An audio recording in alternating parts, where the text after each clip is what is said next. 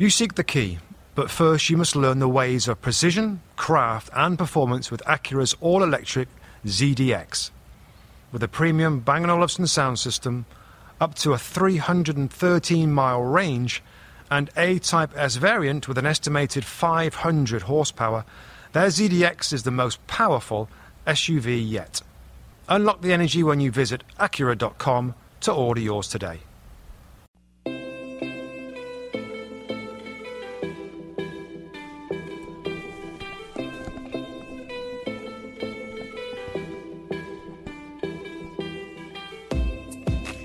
Welcome to the Two Robbies podcast as we take a look back at match day 7. I'm Robbie Earle, the other Robbie is Mustoe. And before we start things off on the pitch, I just want to talk about Mustoe, what was a truly magical day in Washington DC, the second Premier League Fan Fest.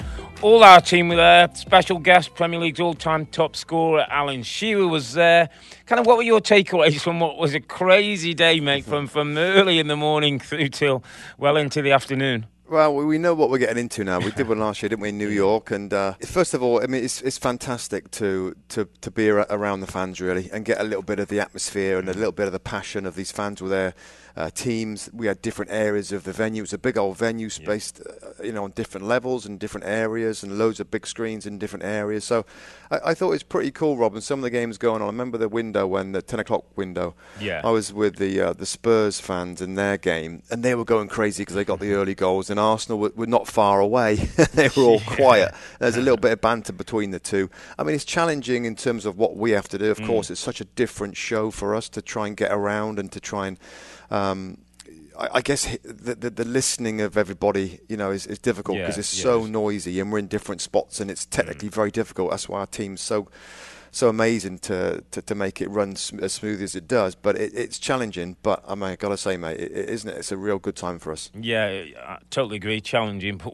it's almost like a celebration, isn't it, of us going out to the fans and giving back to them who get up early in the morning and we talked about we're in their living rooms with them. They're putting their pets in kits, they're sitting at bars, they're drinking beers, we're all part of what we call the football family.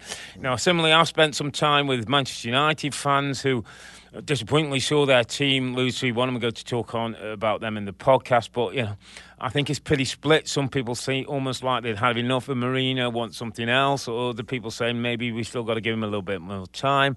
Spent some time with the Liverpool fans who I think are starting to believe that maybe this is their year, and they ended up with a draw again. We'll talk about that as we get into the podcast. But Liverpool fans, I think, are believing that they might be the real deal this year and come along. And that's so great for us when we can actually interact with the fans and get a little bit of a feel. Normally we sat in the studio and it's a little bit isolated, a little bit clinical. So it's great to get some feedback. And obviously to have Alan Shearer there, the Premier League's all-time top scorer, 260 goals. Every time I say it's like a ridiculous amount of goals. Not sure how, when and if that's going to be broken. He was suggesting maybe Harry Kane, if he stays fit and stays in England, might be the man to do that. But great to have Alan, and obviously his insights of playing the top level, and Newcastle, who's his hometown team, a little bit of worry for them at the moment. They can't get a win this season. But that's enough on the FanFest, mate. Let's get down to action. Let's get down to business. The big game, the marquee game of the weekend was at Stamford Bridge. It was Chelsea versus Liverpool, and what was your takeaway on this one? What did you feel come the end of the game? What we learned about the two teams? I think there's lots of takeaways, Rob. There really was. I mean, the lineups were pretty much as we expected. Giroud got the start for Chelsea up front. The same kind of team that we expect. Hazard again looks stunning. I think Chelsea are even a little bit better than what I thought they were, Rob. That's kind of my biggest takeaway of this game. Now, I'm going to contradict myself a little bit because Liverpool could and should have done a lot better with lots of good chances, but good opportunities. Good opportunities where we expect the final ball to be right. Mo Salah isn't right at the moment. He's just a little bit off with everything that he seems to be doing. He got in some good situations. We saw some quite big missed chances. But going back to Chelsea, that being said, I thought they showed a maturity, Rob, and a difference that I didn't expect. I expect it to be a game where Chelsea, with Mauricio Sarri, wants the ball, want to to get all those hundreds and almost 1,000 passes in to dominate possession, to create and do something against Liverpool, and Liverpool might break up play and play on the counter-attack. Well, it didn't really work out like that.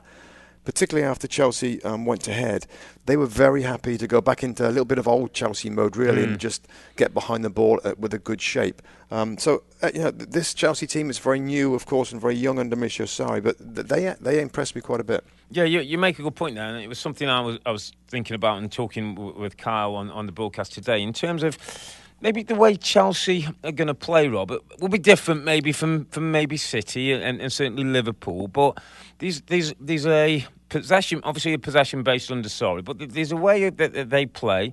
There's a mentality at the football club that there's a nucleus of players that have won titles at that football club. As we talk about Liverpool and as weeks go on, it's going to be not only a test of the league and the challenges and winning of points, but the mentality and the emotion around that football club that we know can rise very quickly. And I just got a sense that Chelsea are serious, They're a serious team. And I'm saying this still when I still think they're a centre-forward short of really being in a title race. I think a 20-goal-a-season man gets them those wins when it's 0-0 or when it's 1-1 and gets you the 3 points that make a difference. Whether they can still continue to be successful with Olivier Giroud, no goals in the World Cup, no goals in the Premier League. His stock seems to be rising, which is a bit bizarre. Eden Hazard's playing some superb football at the moment, and pound for pound, for me, he's the best player in the league. I know we're 7 games in, but he's shown a real appetite. So I think there's this. I think my takeaway from Chelsea was that they're serious, by the way, and if they can hang around it till Christmas, and whether they decide to change things, or if Christmas they're still up in that top 3 or 4, I think that they're part of the equation. I think in both boxes, Rob, it's going to let them down.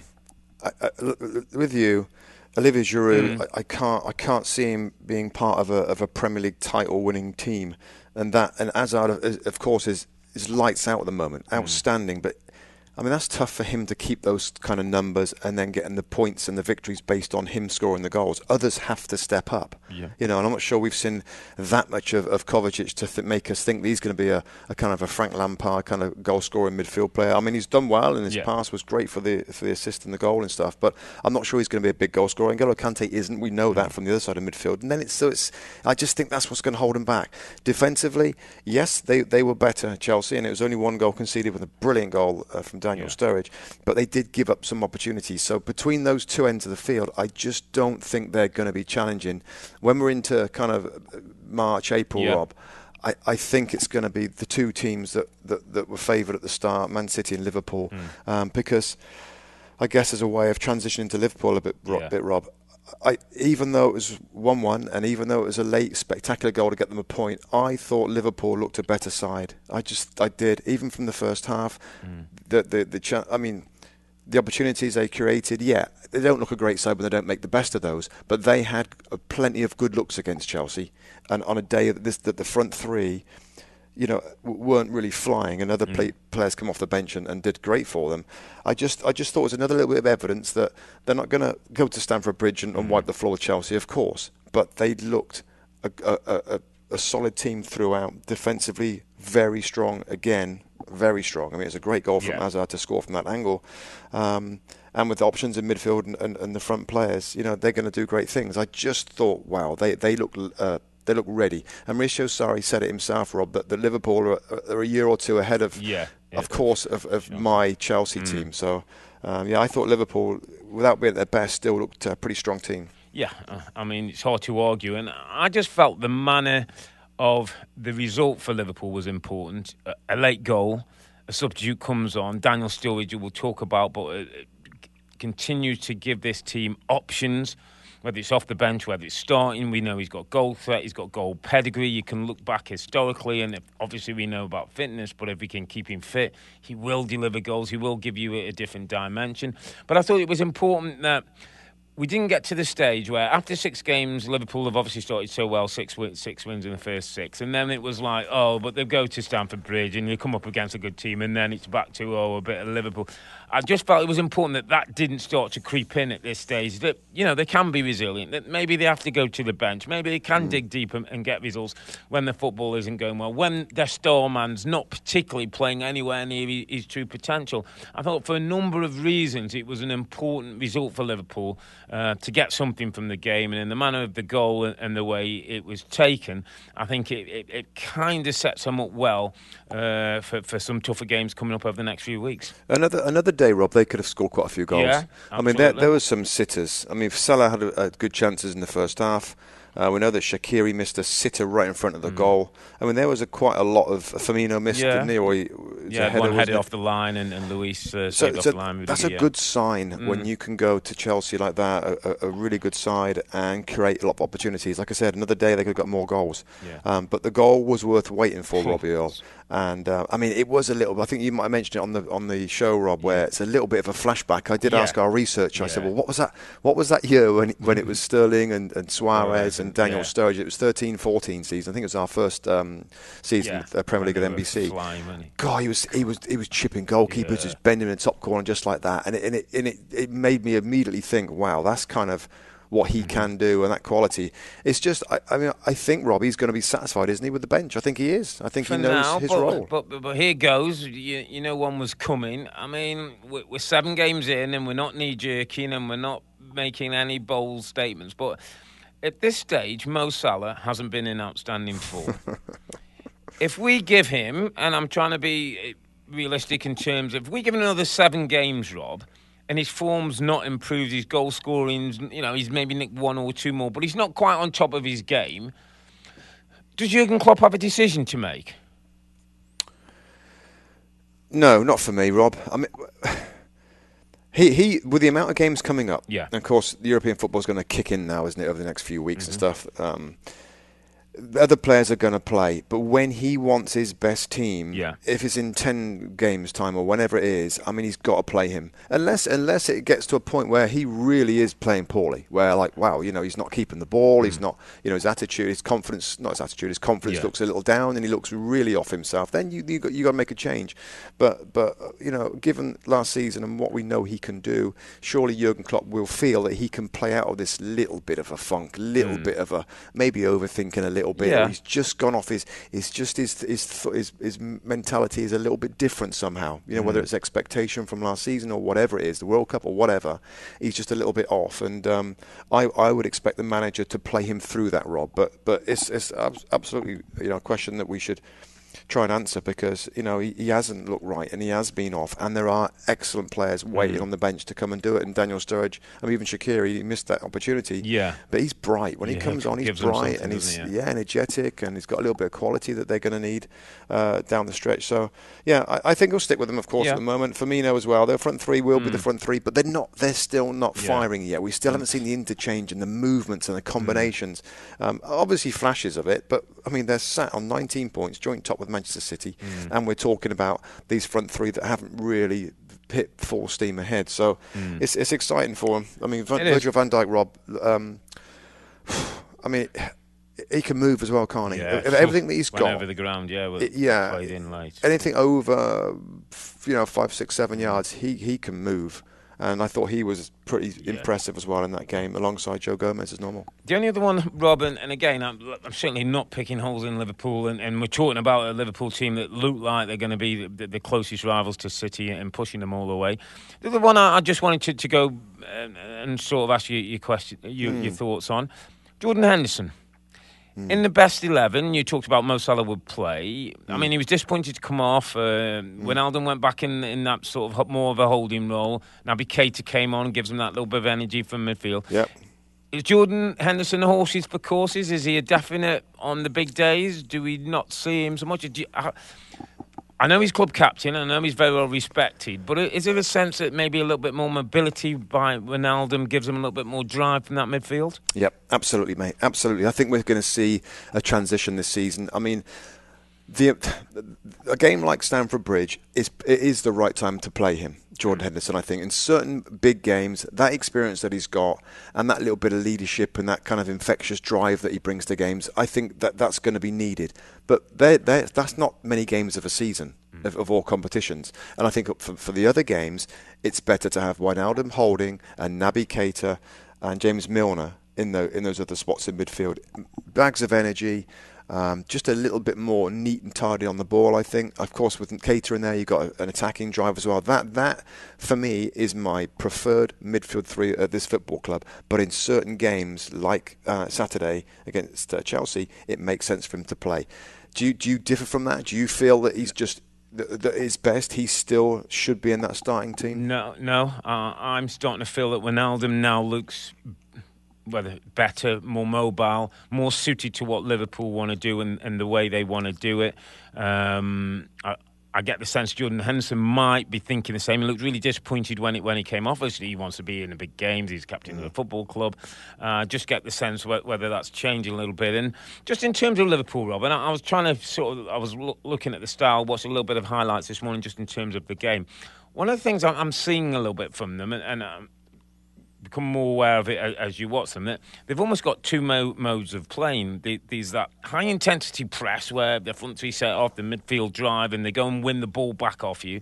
And then maybe Van Dijk's help, maybe the goalkeeper, the two full-backs, that back for you. They've almost got a slightly semi-passive position now where they're comfortable in the shape. They'll let you have the ball, almost entice you on, and then they'll look for the counter attack. And I was almost thinking they're a bit like the boxer who's the southpaw. They can lead with one hand, and you get used to that, and then they kind of lead with the other. And I think it's starting to throw opposition off because you don't quite know at what period of the game they're going to play a certain style and tactic. Yeah, I think it's a good point because it's difficult, isn't it? If you're setting out as a coach that we high press, we're energetic with that's tough to do week in, week out, and everything. It's impossible to do, in fact. So if there can be a little understanding of let's just have a little breather for 5 minutes to stay behind the ball, and then we'll have another little rally up and a little high press and a bit more energy when we need it.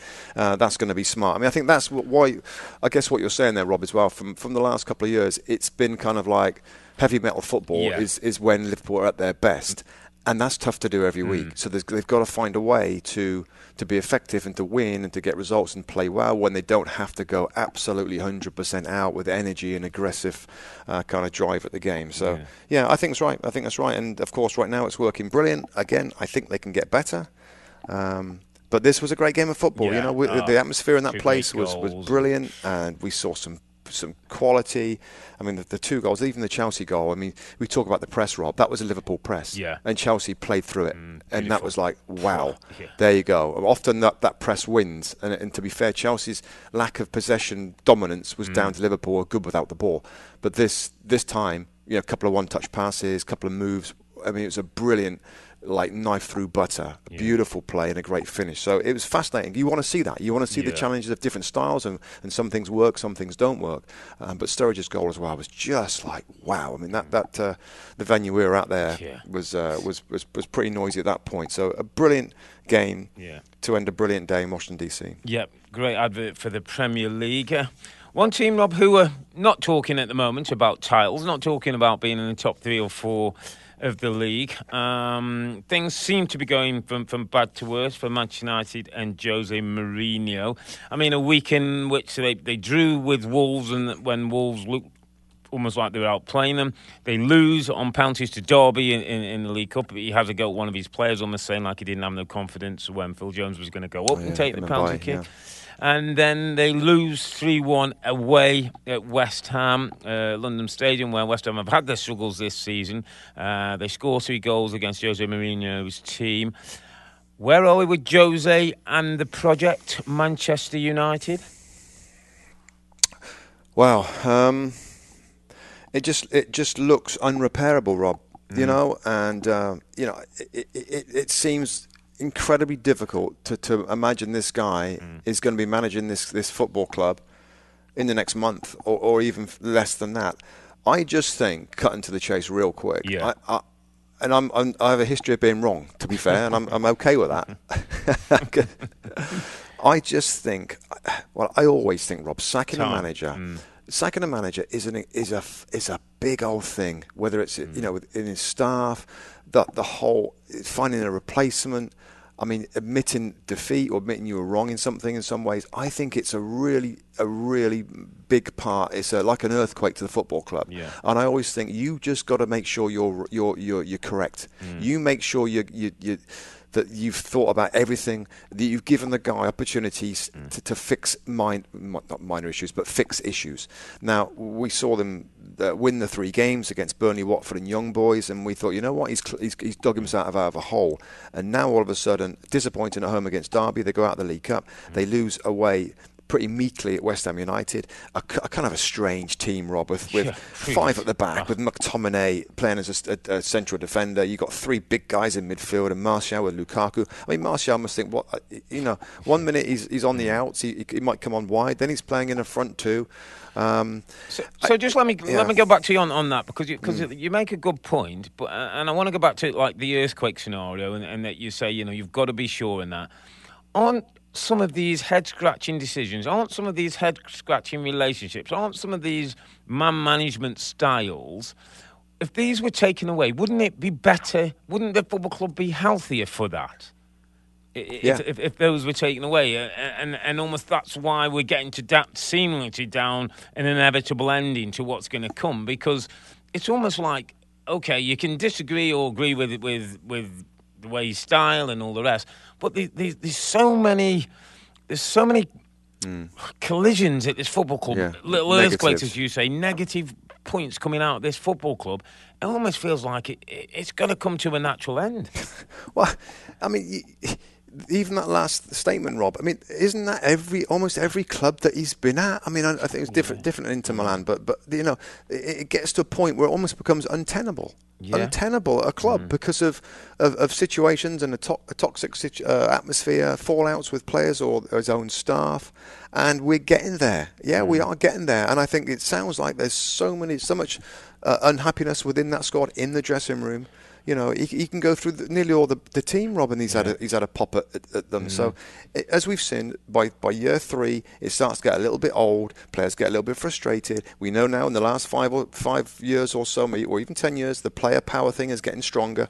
And I think if there's one thing that tells of Mourinho's kind of struggles, really, is that even in the last couple of years, the player power is hurting him, and his style is not conducive to that. He's a very hard managing, tough guy to play for, and you got to be able to take some pretty harsh criticism privately and publicly, and that is driving a wedge between him and players. We saw it at Chelsea. We're seeing it now at Manchester United, and it looks, the longer this kind of goes on, it's like, wow, like you said, Rob, this is getting to a point where this is really not healthy. There's no way that this is going to get better quickly, and it's sad that the team, with money, with time, with transfer windows, has taken a step back from second of last season, and a big reversing of their fortunes and their form and their abilities. So it does feel like his time at the club is coming to an end. Yeah, it's interesting you talked about his management, maybe his relationship with some of the players, because after the defeat at West Ham yesterday, both on and on the pitch, been a nightmare for Jose. But he was asked after the game if it's becoming harder for him to manage this team.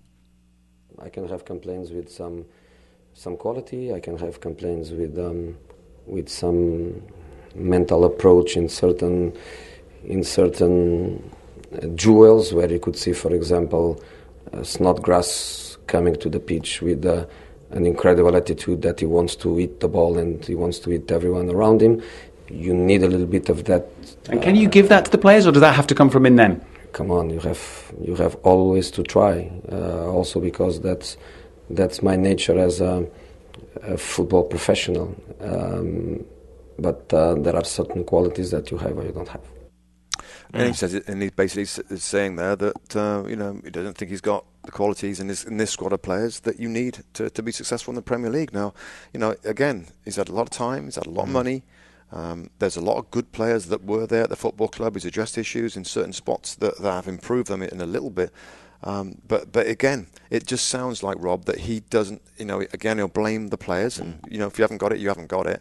But it's tough if you're a United fan to listen to someone like that and think, wow, is he ever going to get put this right? If I'm a Manchester United fan, Rob, sorry to cut in there, I don't want Robert Snodgrass being held up as the shining light of what our sort of attitude and energy should be. Robert Snodgrass shouldn't make the first team or the reserve team in Manchester. This is a guy that spent $500 million on top of taking on a team that was still sort of top 4, top 5 when he came into the football club. I mean, I've heard him last week talk about Wolves and what did they somehow they wanted the game more. I heard him talk about Sevilla last year and talk about how some of those players would get in his team ahead of his players. It's almost like, hold on a minute, this is a manager of Manchester United who spent $500 million and he's talking to me about Robert Snodgrass. And also, he was talking about, and this is nothing against the young player, Scott McTominay. Did you? I watched his press conference afterwards, Rob, and he spent like a minute or 2 minutes about the abilities of this young man. He says he's a marvellous young man, and he says every pass is accurate, his fantastic attitude. It's just like he's like having a dig at others. Maybe that he probably trains well. This kid, and he looks a good player. Yeah. I mean, he played at the back in this game, but to go on for about 2 minutes with a young player, Scott McTominay, is just starting out in his career. And yes, he's great. He's in the first team Manchester United. But blimmin' heck, you've got to be talking and hopefully, eulogising about some of your core members and your star players. Yeah. I mean, Alexis left out of the squad. Yeah. I mean, Martial's fed up. That. Rashford's fed up. It's just got to a situation, mate. How did Bailly and Jones feel after sort of when we get into that stage and they're taking penalties? He doesn't have much we're in belief. Trouble. I mean, really? I mean, great, mate. Thanks, boss. I know you got my back. I mean, come on. And the Pogba thing that's gone on all week. I mean, now he's not deemed as being, good enough to be a Manchester United captain. We see the frosty reaction in the media. I don't know how that comes out. And we see the two things with the players. I mean, it just seems to get from bad to worse. And we put a tweet out there today, Robin. We said, is it time for Mourinho to leave Manchester United? And as ever, Manchester United fans had plenty to say. I'll read out the three here that I particularly like. Mad Logic said, he's not the type United want. It was a horrible decision from the start. Chris Simon basically says, yes. And here's one from Alison that I thought was very well. He said, yes, it's time to go. The environment around the club has become toxic. They need to act now before it gets any worse. Very difficult to see them turning it around when the players clearly don't want to play for him, which is a whole other topic, unfortunately.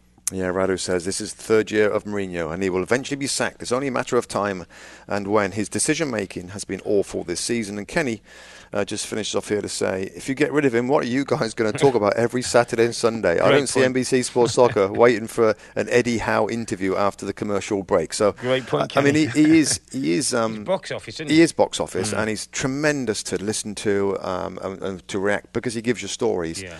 Just quickly before we finish on it, Rob, just on a bigger picture of United now and these different managers that have come in after Sir Alex, and I'm sure they don't want to be that club that are like, well, I'll try him and we'll try him, and then the fans think, well, how long's he going to be, and Jose this, and then who's the next guy?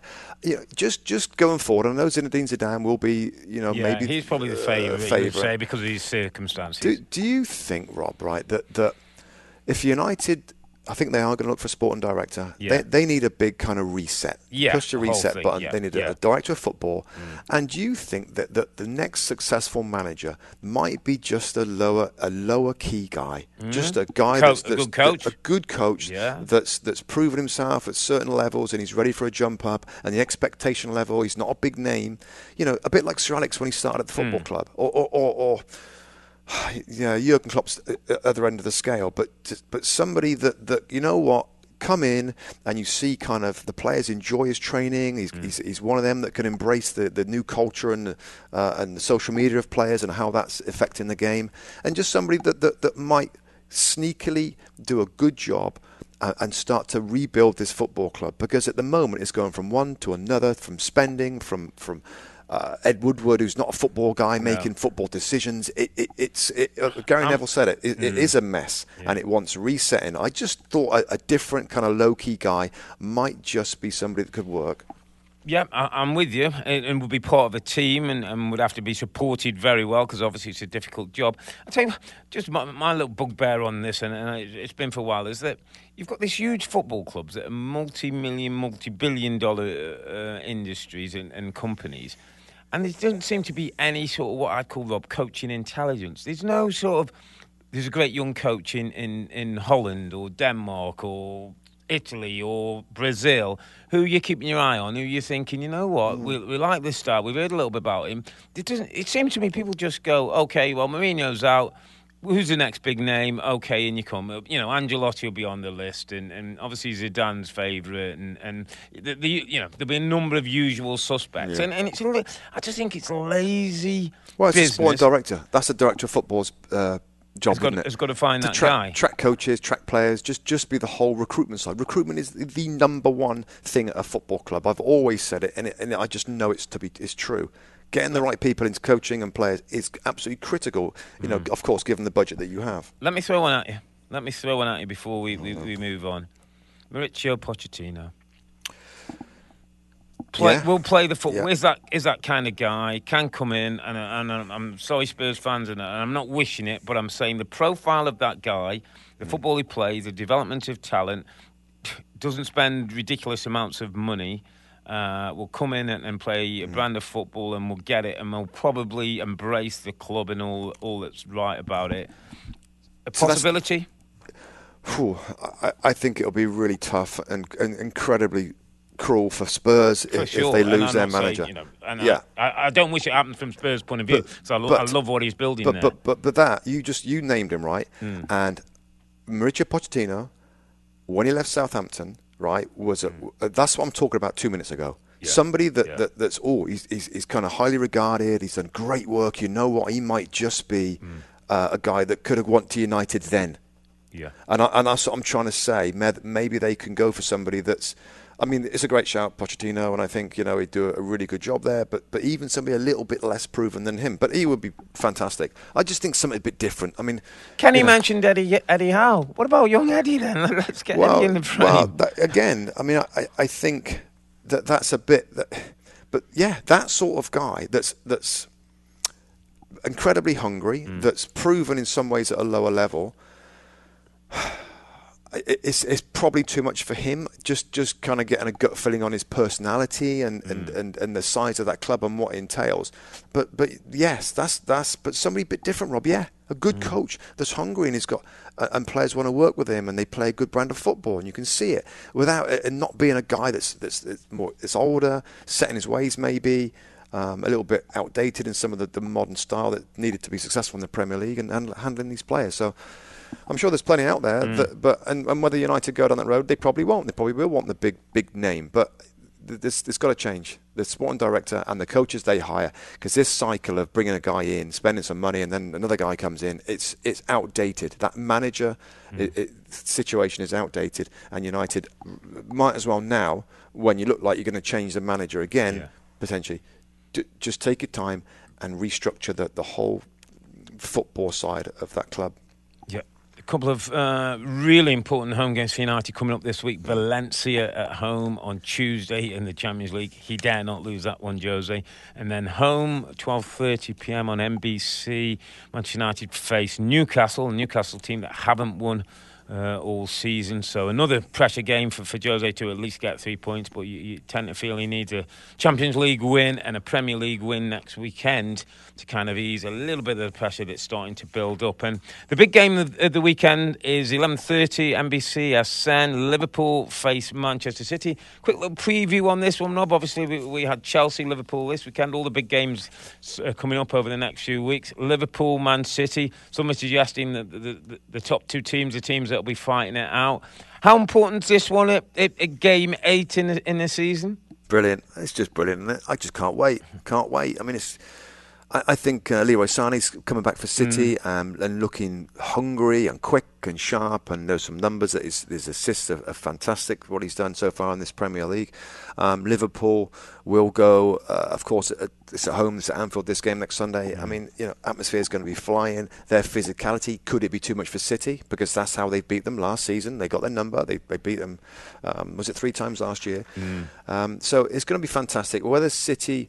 I guess City will just think they've got to be better at their football. They've got to be at their absolute high level to play through that press of Liverpool. But yeah, for me, the two outstanding teams they are going to be this season, and it's a great little indicator, isn't it? It's a little indicator. I got an indicator. So that Chelsea-Liverpool game, Rob, I looked at it. I know it's 1-1. I know Chelsea nearly won the game. I took away Liverpool are better than Chelsea, and Liverpool will finish above Chelsea, in my opinion. And this might give us another little indication. Are Liverpool ready in this game? I know it's only one game, to sort of say, you know what, we're as good as you, and we're going to show it again, because we're going to be more consistent over the course of this Premier League season to give you a right good challenge right through to May. Yeah, from City's point of view, Rob, because I get that with Liverpool, and I almost feel, I know Liverpool are at home and they'll feel they want to win the game, but even a draw, I think, doesn't do them any harm. But from Manchester City's point of view, might they just want to get one over Liverpool in terms of, you said, the two Champions League games and a league game last season, almost a bit of a feel that maybe Klopp's got their number. Is it about City maybe putting a little marker down for themselves?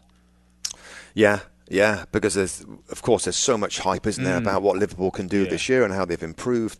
I think Pep would say to his players, let's just try and if we can go there and get a victory and kind of show our class and win the game, that might knock the confidence of Liverpool a little bit in terms of their ability to challenge City at the very, very top. It might just stop some of the hype around the place. It might lower the excitement levels around Anfield and now those crazy fans that something special is happening this season. Yeah. So if that does happen, if City go there and win, which is going to be, incredibly difficult, that will be a huge kind of boost for them and a body blow for Liverpool when those Scousers think now that they've got the number of City and they're going to be more consistent this season.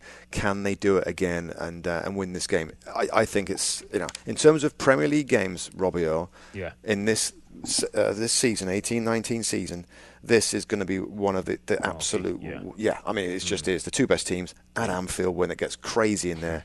Can't wait. Yeah, absolutely can't wait for next Sunday. But we've got a big week, I'll say, of European and Premier League football before that game, so make sure you look out for that. And it's time for us to put our feet up, mate, and I think get a cup of tea after all the fan fest at Washington, D.C. yesterday. So that's it from us.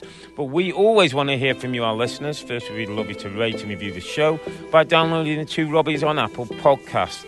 So on a big weekend where there was a draw at Stamford Bridge, which means Chelsea and Liverpool shared the points, but I think they showed us that both of them could be challenging for City's title. I'm Earle, he's Mustoe, together with the two Robbies. Thanks for listening, and bye for now.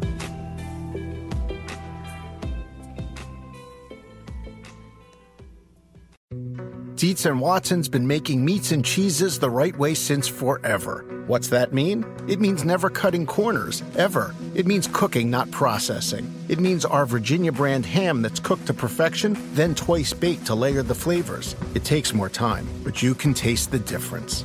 We come to work every day to do it the right way, even if it's the hard way. Because if it's not right for us, it's not right for you. Dietz & Watson, it's a family thing since 1939. The longest field goal ever attempted is 76 yards. The longest field goal ever missed? Also 76 yards. Why bring this up? Because knowing your limits matters, both when you're kicking a field goal and when you gamble. Betting more than you're comfortable with is like trying a 70-yard field goal. It probably won't go well. So set a limit when you gamble and stick to it. Want more helpful tips like this? Go to keepitfunohio.com for games, quizzes, and lots of ways to keep your gambling from getting out of hand.